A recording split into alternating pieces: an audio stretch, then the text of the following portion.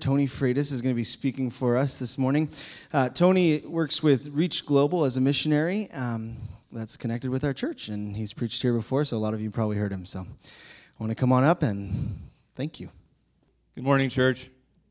It's wonderful to be here again and being able to give you God's Word on the 23rd Psalm. A little girl was given a task of learning the 23rd Psalm. She had 1 week. She had 1 week to learn the 23rd Psalm, and then she had to memorize it. And on Sunday morning, she would recite the passage to her Sunday school classmates. Now, during the week, she caught up in doing a lot of kids stuff, like playing with her dolls, watching VeggieTales, playing with friends. But she forgot to take time to memorize the 23rd Psalm. And on Sunday morning, when her turn came to recite her passage, she stood up and proudly said, "The Lord is my shepherd. That's all I want. Amen." This little girl had amazingly summarized the entire passage in 10 words. The Lord is my shepherd, and that's all I want. If there's one thing from today's message that I'd like you to take away from this message, it would be the attitude of this little girl's words. The Lord is my shepherd, and that's all I want. The 23rd Psalm is one of my all-time favorite passages. It brings me warm memories of my father's World War II stories when he would claim that passage for comfort during times when his aircraft carrier that he was on was under attack. It also reminds me of times of sadness when attending funerals of loved ones. Most of us can probably relate this passage to some life event. It's one of the richest passages in the Bible, and it's one of the most beautiful passages in the Bible. What I'd like to do this morning is let's begin by reading together the 23rd Psalm. It's up on the screen there. So please stand as we read this passage. And what I want you to do is don't just read the passage, but I want you to visualize in your mind what this passage is saying as we recite this passage together. The Lord is my shepherd, I shall not want. He makes me lie down in green pastures. He leads me beside still waters. He restores my soul. He leads me in paths of righteousness for his name's sake. Even though I walk through the valley of the shadow of death, I will fear no evil, for you are with me. Your rod and your staff, they comfort me. You prepare a table before me in the presence of my enemies. You anoint my head with oil. My cup overflows. Surely goodness and mercy shall follow me all the days of my life, and I shall dwell in the house of the Lord forever. Amen. You may be seated. Now, the Lord could have compared his people to anything in the world. He could have said, my people are like bears, they're strong. He could have said that my people are like lions, they're courageous, fearless, and brave.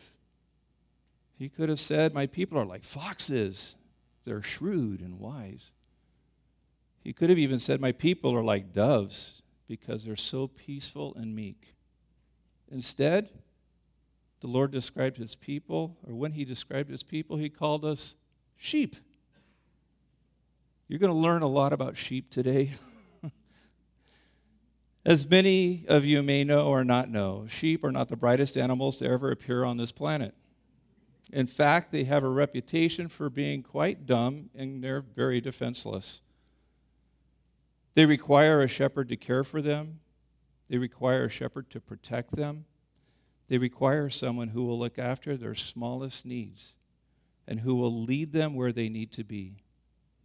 When the Lord calls us sheep, it may be less than flattering, but you know what? It's right on target. You see, because sheep are so needy, they form a special bond with their shepherd. For a shepherd to be successful, he has to get to know them intimately. He knows which ones will wander. He knows which ones are the weaker ones. He knows the loyal ones too. He even knows them all by name. The sheep, despite of their stupidity, become familiar with the shepherd's voice. They know his sound and they know his smell. There is a bond between sheep and a shepherd that isn't found anywhere else in the world of agriculture. If you ever come to a point where you understand that, then being called a sheep isn't such a bad thing after all. This passage allows us a glimpse into the unique relationship between the heavenly shepherd and his human sheep. We are reminded in this verse, or in these verses, that we enjoy a special bond with our shepherd. Take notice of the blessings we can glean from this psalm today as we think about the shepherd and his sheep. In this passage, David speaks quite personally of God. He claims the Lord is his shepherd, showing an intimate understanding of the relationship form of the heart of the shepherd.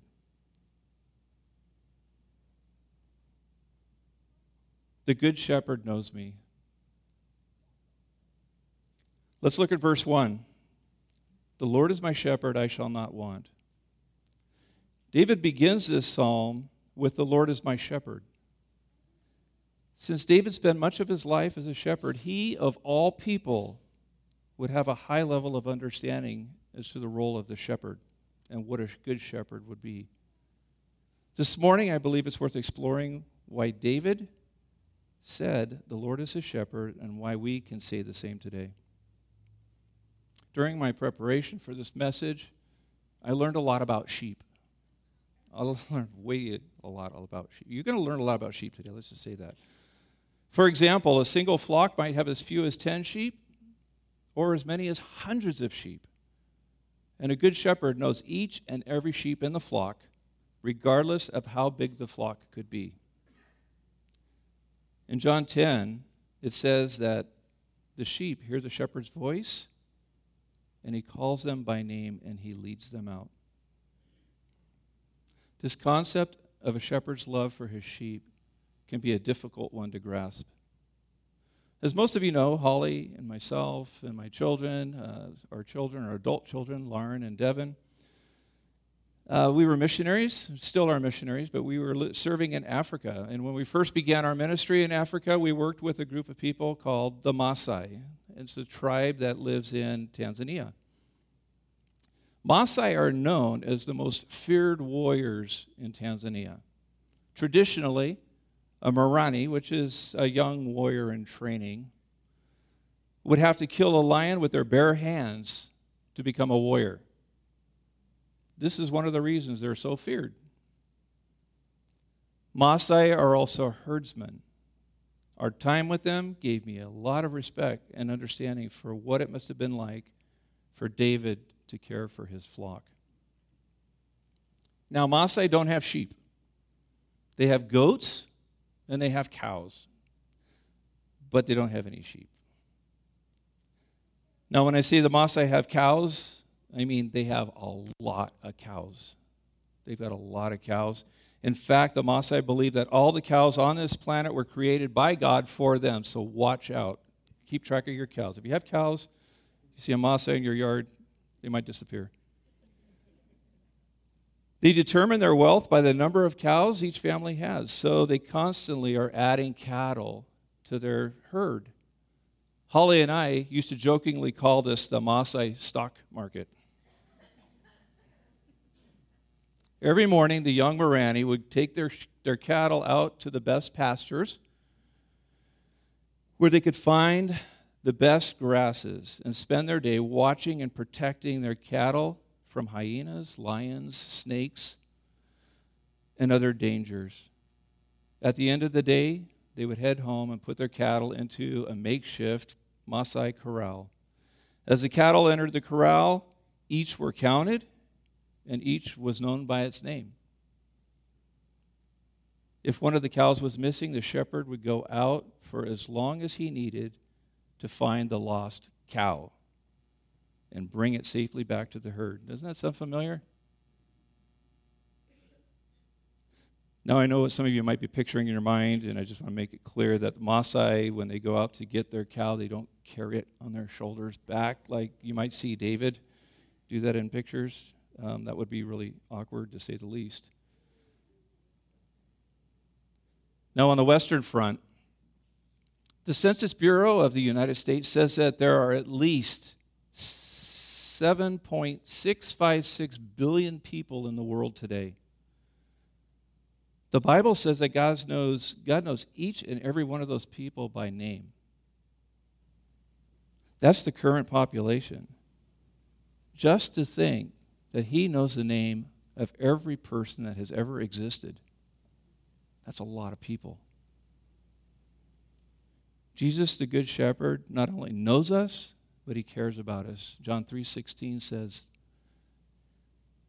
that for God so loved the world that he gave his only begotten Son, that whoever believes in him shall not perish but have eternal life.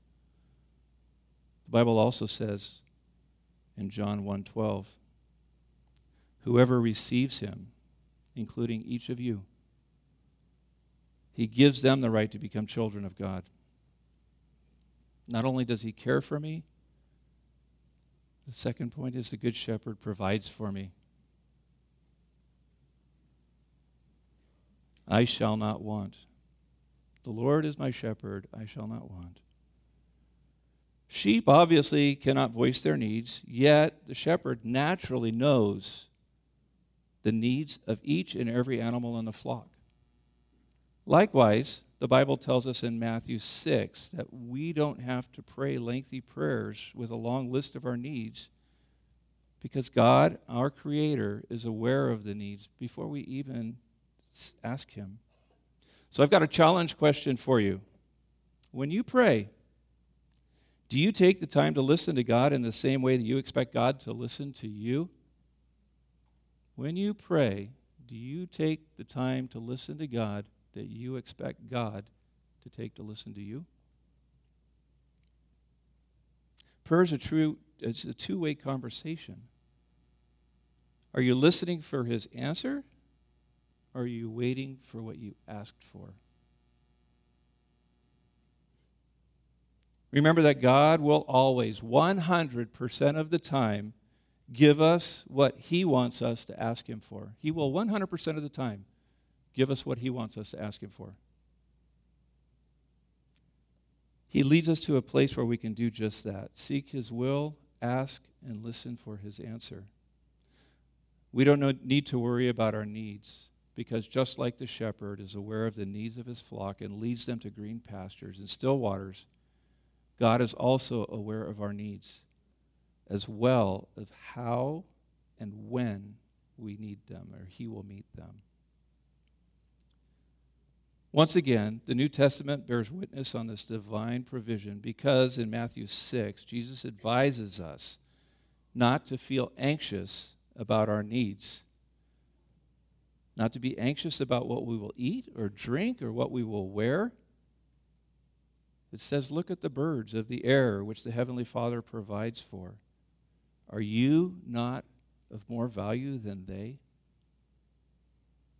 God assures us that he will provide everything that we need. But there's one condition, however. Proverbs 30, verse 8 says, God shall not sustain the greed that destroys us. And in James 4:3 it says that God will meet our genuine needs that we will bring, that will give him glory. As sheep, he makes us to lie down in green pastures. Do you ever take the time to lay down in green pastures and just focus on what God's telling you after you've prayed and asked him to meet a certain need? Have you ever taken that time? Number 3, the Good Shepherd cares for me. He gives us that place. He makes us lie down in green pastures. The Lord is my shepherd, I shall not want. He makes us lie down in green pastures. Okay, here's some more sheep knowledge for you. Did you know that sheep graze from about 3:30 in the morning until about 10 a.m.? when they lie down, they will lie down for about 3 or 4 hours to rest. It's almost impossible to make a sheep lie down while they're hungry. They will wander around and nibble on bits of grass until they have had their fill. It's only when their stomachs are full that they find a quiet place to lay down. You see, sheep resting beside still waters is a picture of peace and rest. The phrase still waters means waters of rest. This picture reminds me of Jesus who said in Matthew 11:28, "Come unto me, all of you who labor and are heavy laden, and I will give you rest." Sheep need a time of rest. They need a time of serene quietness to ruminate, to chew their cud. When a sheep does this, he's concentrating on what he's eaten, just as we should meditate from God's word, that which we have taken in. We need to learn to cultivate the art of quietness. Psalms 46:10 says, "Be still and know that I am God." He wants time alone with us. He even provides the place. The 23rd Psalm goes on to say, He leads me beside still waters.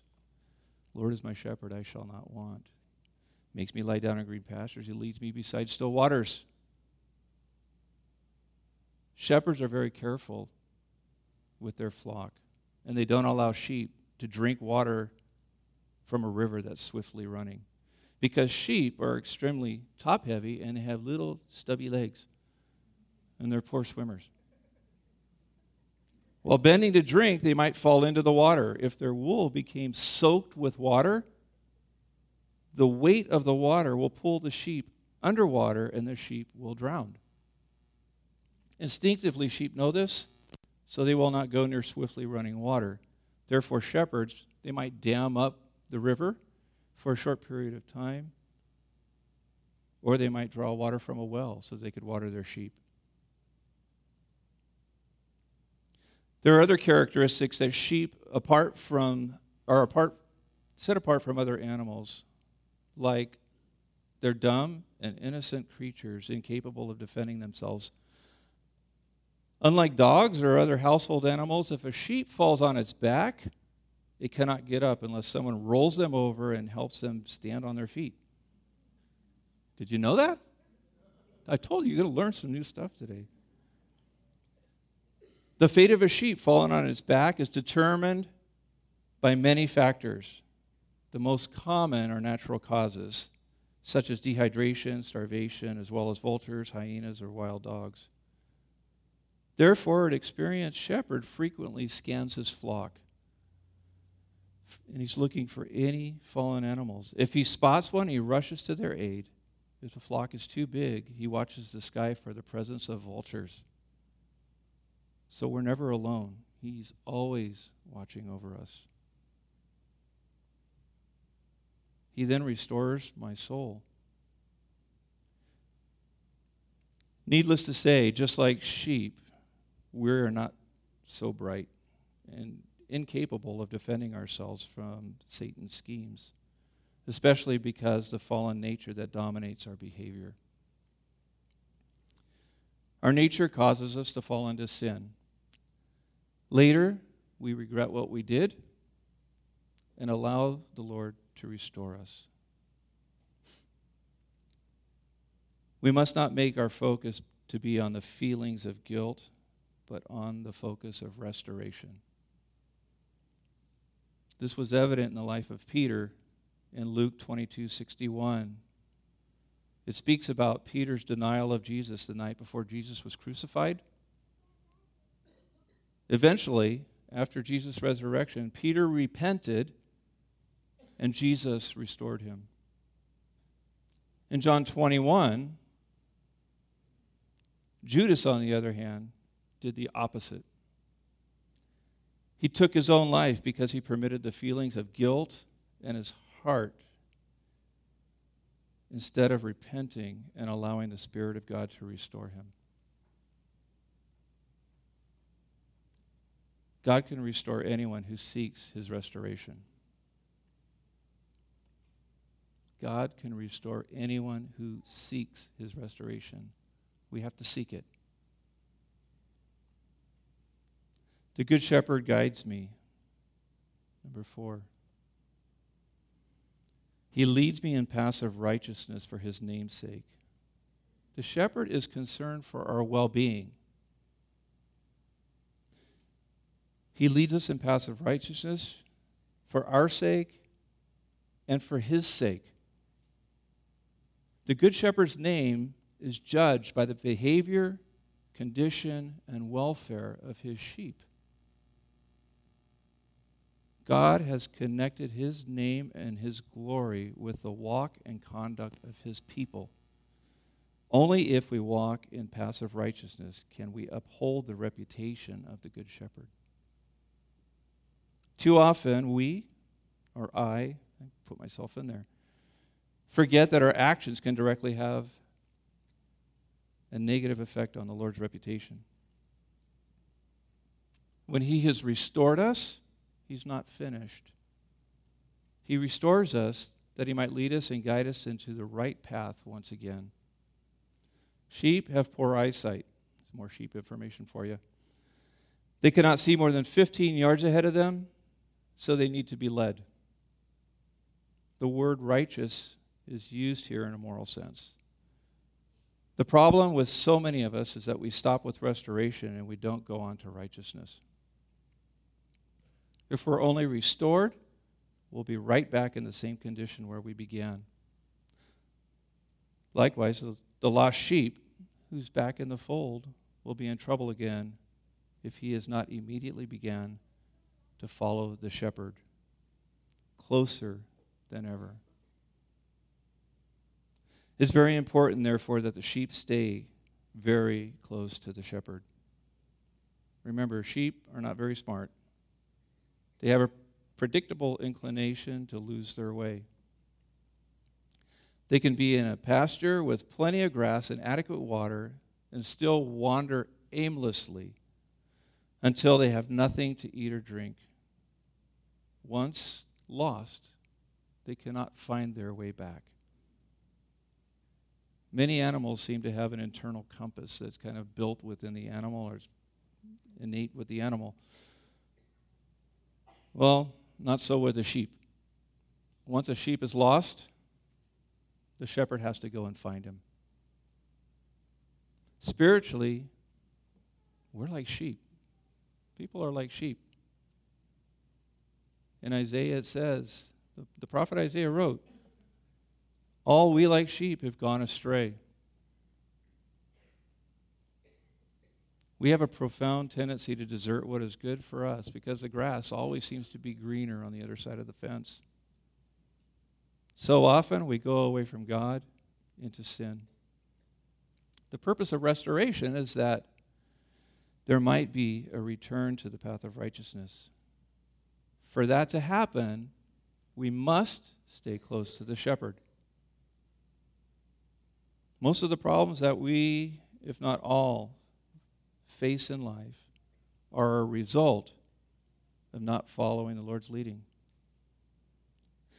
We can enjoy every little instance of our personal life, our marriage, our career, ministry, if we're sensitive to his guidance. He knows what's best for us, and he will help us to achieve our goals as long as they're pure and within the parameter of his will.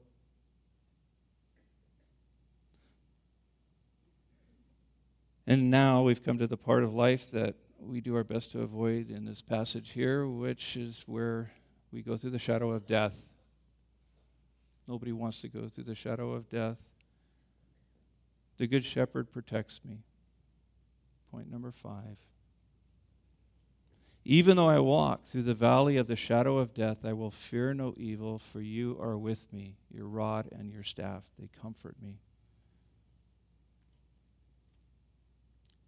When you're going through those dark valleys, whether it's the valley of temptation or loss, sadness or sickness, when you see wolves coming at you with their teeth bared and they're howling at you, turn and look at your shepherd. His rod and his staff will comfort you. You know that he will do that because he rose from the dead. And he's more powerful than anything Satan's going to throw at you. The phrase shadow of death portrays death as a deep shadow, a deep darkness. This image of death complements this passage because a shepherd at times has to lead his flock to feeding grounds across ravines and sharp cliffs. Apart from the risk of a slippery foot, chances are high that the ravines are inhabited by wild animals. Yet the sheep that follow the path of the shepherd don't need to worry about cliffs or predators because, as it says in 1 Samuel, the shepherd will always defend his sheep. What about the valley experience? Each one of us, at some point or time in our Christian walk, will encounter a valley that we have to pass through, that will produce worry and fear in us. What will comfort us when this happens? The answer is the promises of God and the Holy Spirit. They become his presence, his rod, and his staff will be a comfort to us when this happens. I'm going to give you a few examples. Does your valley cause you to be worried, anxious, afraid, or troubled? God will give you peace. In John 14, it says, "Do not let your heart be troubled. Trust in God. Trust also in me. Peace I leave with you. My peace I give to you. I do not give to you as the world gives. Do not let your hearts be troubled, and do not be afraid." Or does your valley cause you to be afraid of being alone? God promises that he will never leave you. In Deuteronomy 31, it says, "Be strong and courageous. Do not be afraid or terrified because of them. For the Lord your God goes with you. He will never leave you, nor will he forsake you."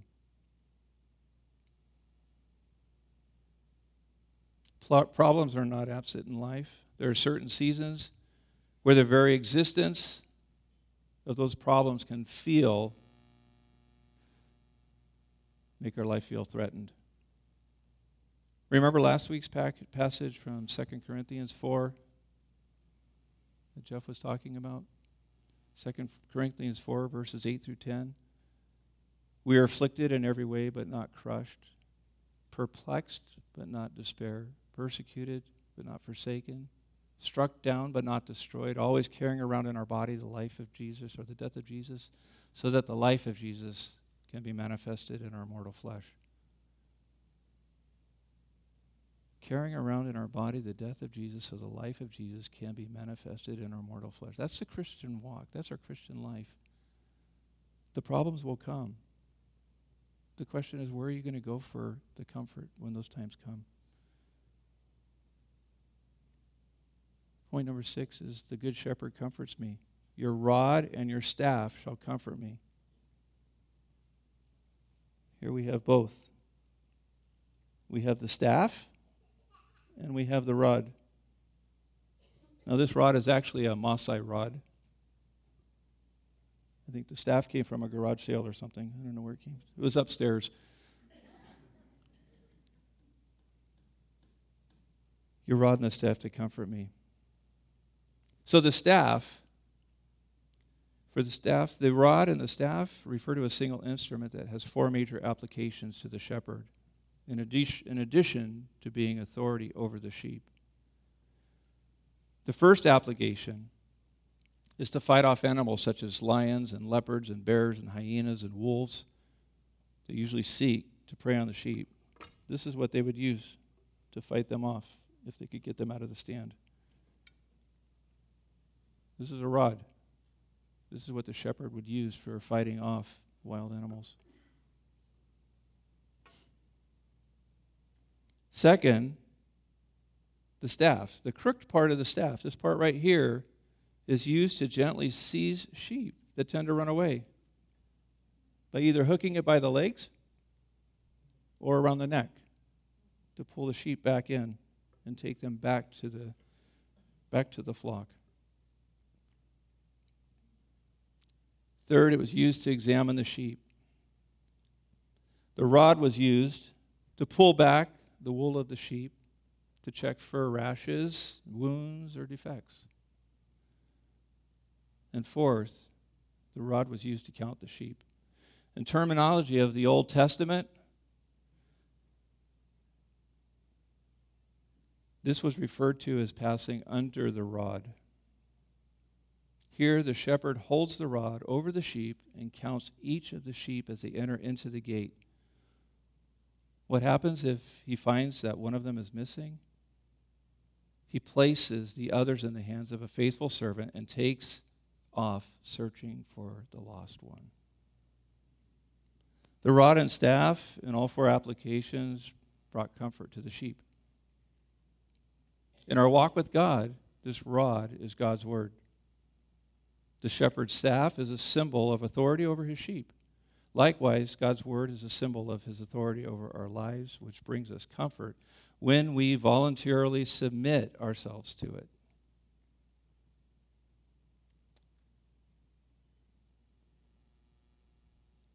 There are 4 points in the application for the rod. First, the rod will help us resist temptation. Second, in Psalms 119, it says it'll help us to stay on the path that leads us to God. Third, in Hebrews 4:12, it says that it searches our hearts. And fourth, in Acts 2, it says that it convicts us of our sin and leads us to seek forgiveness at the cross of Christ. The cross of Christ is where we find that peace that surpasses all understanding. It's where we find the peace that surpasses all understanding. The Good Shepherd exalts me. That's point number 7. You prepare a table before me in the presence of my enemies. You anoint my head with oil, and my cup overflows. For the longest time, I had no idea what that passage was talking about. You prepare a table before me in the presence of my enemy. What is that supposed to mean?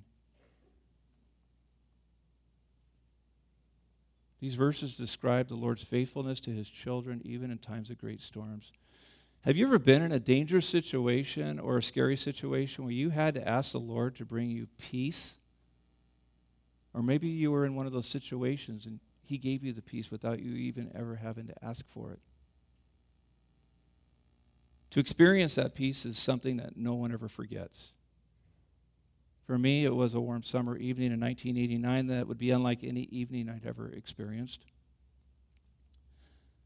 I could have never imagined that I'd be able to tell anyone what it feels like to have someone hold a gun to the back of your head and tell you that tonight was going to be the last night of your life. I'm here to tell you, I can tell you that. Well, I can also tell you that an experience like that makes you think about how prepared you are for those final moments of life. By God's grace, I was able to escape the situation. It was by no means the end. It was the beginning of walking down that dark valley, the shadow of death. Now, there's way, way more to the story, and that's for another message or 2 or 5 or 10 or 12. I know there's a lot. It's a big. The story's way bigger. Anyway, during that event, God gave me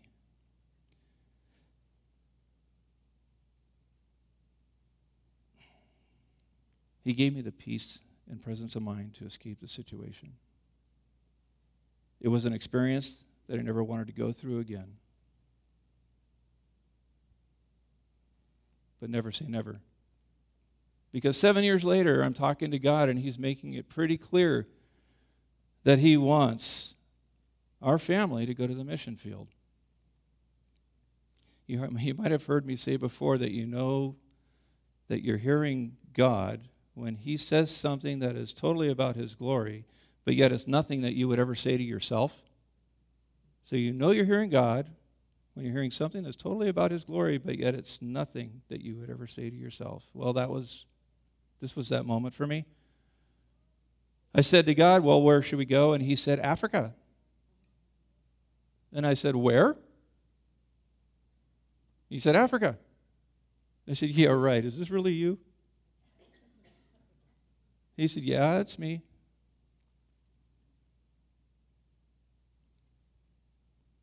I said, are you really sure that you want me to be a missionary?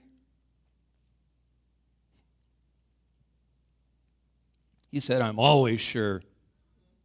I said, well then, okay. So we spent 10 years as a family serving people in many parts of Africa. The connection to this story is my primary role was to oversee the ministry in South Sudan. When I first worked, it was Southern Sudan. It became a country. Later, it became South Sudan. Eventually, after becoming a country, things didn't necessarily get better. They tend to get worse. So just in case you're wondering, yes, it's a dangerous place to work, and the country was in the midst of a civil war. It was a very uncomfortable place to be. But God promised me that he would be there with me, and I trusted him to uphold his promise, and he did, repeatedly. I can't count the number of times while in South Sudan, minding my own business, when military from one side or the other, or the police or a drunk rebel soldier would push their rifle barrel up against my chest, point their weapon at me, just to intimidate me. Yet each time, God would give me the peace that surpasses all understanding. That peaceful response to their violent action would bring a calm to the situation I was once again facing. I had no idea if any of these guys would pull the trigger. But because of that summer, way back in 1989, when God, the Good Shepherd, walked with me through that deep, dark valley and promised me that he would always be there for me, I repeatedly trusted him and his promise, and he never let me down. So when I imagine the Lord setting a table before me in the presence of my enemies, I think of those times in South Sudan when I should have been scared, yet I was at such peace. At such a peace that I could enter the house of the Lord, sit down at his table, while in the presence of my enemies, to have fellowship with the Lord. He would anoint my head with oil or give me his blessing.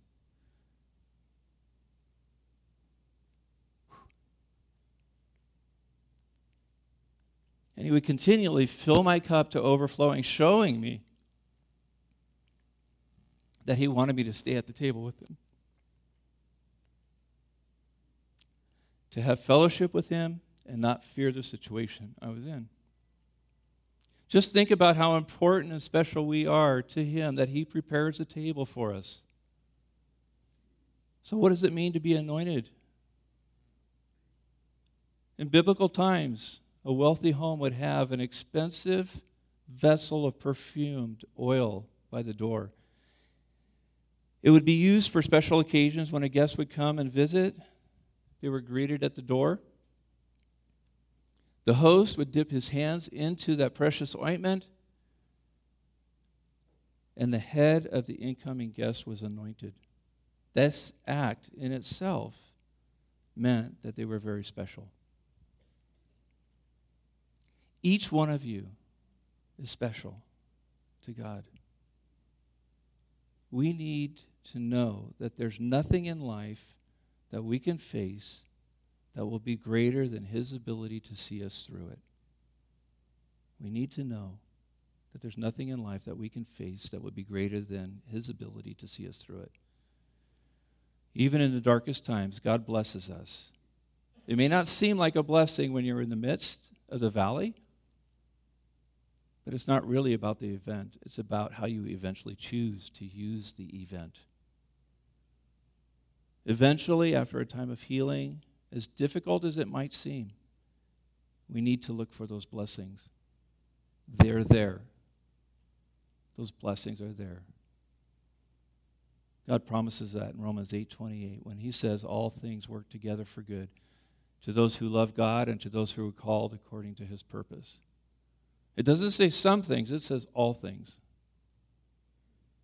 Every situation, every event, there's something happening within that event that's going to work together for good. Then there's the cup, the overflowing cup. In Bible times, there were no motels or restaurants. It was the custom if a traveler stopped at one's home, they were given an entrance and a meal was prepared for them. However, no other obligation was expected from the host. Only a meal, and then the traveler could be sent on his way. If the person dining with you were quite interesting, or you really wanted him to stay, you would tell him in so many words, and then you would fill his cup to overflowing. When he saw it, he would look up and thank you, and he would stay. However, if you wanted him to leave, you would fill his glass half full. This meant that after dessert, hit the road, buddy. The host in verse 5 is a picture of Jesus and the blessings we receive from him. So what about the person who caused me such pain? What about the person who caused you such pain? You know, David was a skilled warrior, a king who won the hearts of his people, a mighty man called and anointed by God. Nevertheless, he didn't seek to retaliate or engage his enemies in his own strength. This was evident in the battle against Goliath. He never sought to avenge his enemy, even in his reaction to Saul's wickedness over his jealousy of David. He believed that the battle and the vengeance both belonged to God, and in doing so, he waited upon the Lord. Sadly, this is where most of us, including myself, mess up. The Lord cannot exalt us, honor us before our enemies, or ensure overflowing provision in times of storms unless we save both the battle and the vengeance for the Lord. Jesus also commanded his disciples to love their enemies and pray for those who persecute them. So in conclusion, the final one, number 8. You might remember this one. The Good Shepherd is all that I want. Surely goodness and mercy shall follow me all the days of my life, and I will dwell in the house of the Lord forever. This psalm is a testimony of surety. Satan has no friends. We need to learn this principle. Satan gives his best first and his worst last. But Jesus gives his best first, and it gets even better and better and better. Every one of us could probably write 2 books, one on goodness of God and one on the mercies of God. His goodness is in his provision for the good times, and his mercy is in his provision during the bad times. Goodness takes care of my steps, and mercy takes care of my stumbles. Yet, all of our days must come to a close. Surely goodness and mercy will follow me all the days of my life. Yet when our days are over, we can still say the best is yet to come. Can you say that? When your days are over, the best is yet to come. As Paul said, to live is Christ and to die is gain.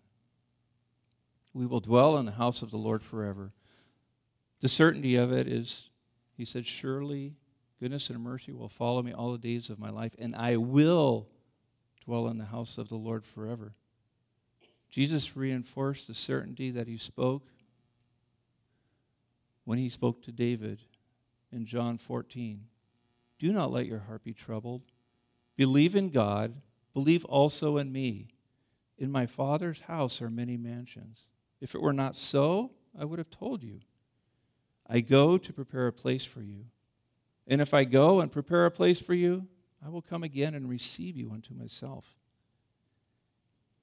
that where I am, there you may also be. Folks, Heaven is a real place. It's not just a state of mind or a condition. It's a real place. Jesus said, I go to prepare a place for you. Those who are saved go to this place immediately upon death. The kind of place to which we go is a place where there's no sin, there's no sorrow, there's no suffering or death, there's no disease or doubts, and if you're a sheep, there's no fleas or ticks. The presence of all that is good and the absence of all that is evil will be the Christian's final abode. It will be all the loving heart of a God can conceive and all the omnipotent hand of God can prepare. It will be a place of meaningful service. Our fellowship will surpass anything that we have ever known on earth. All around will be that shining cloud of witnesses, the redeemed of all the centuries serving the Savior, living together in heaven. Do you know what that means? That's a heck of a lot of sheep. There's going to be a lot of sheep. Most of us will have the opportunity to experience that, I hope. Jesus himself will be there. After all, it's his house. It's the house of the Lord. So here's my final 10 words. Probably already guessed what they're going to be. The Lord is my shepherd, and that's all I want. I hope you can say the same. If you can't, reach out to somebody. Ask the question, what can I do to be part of this flock of sheep? How can I inherit this wonderful place called heaven? Now that's a happy ending. Amen? Let's pray. Dear Heavenly Father, there's so much for us to learn from this passage.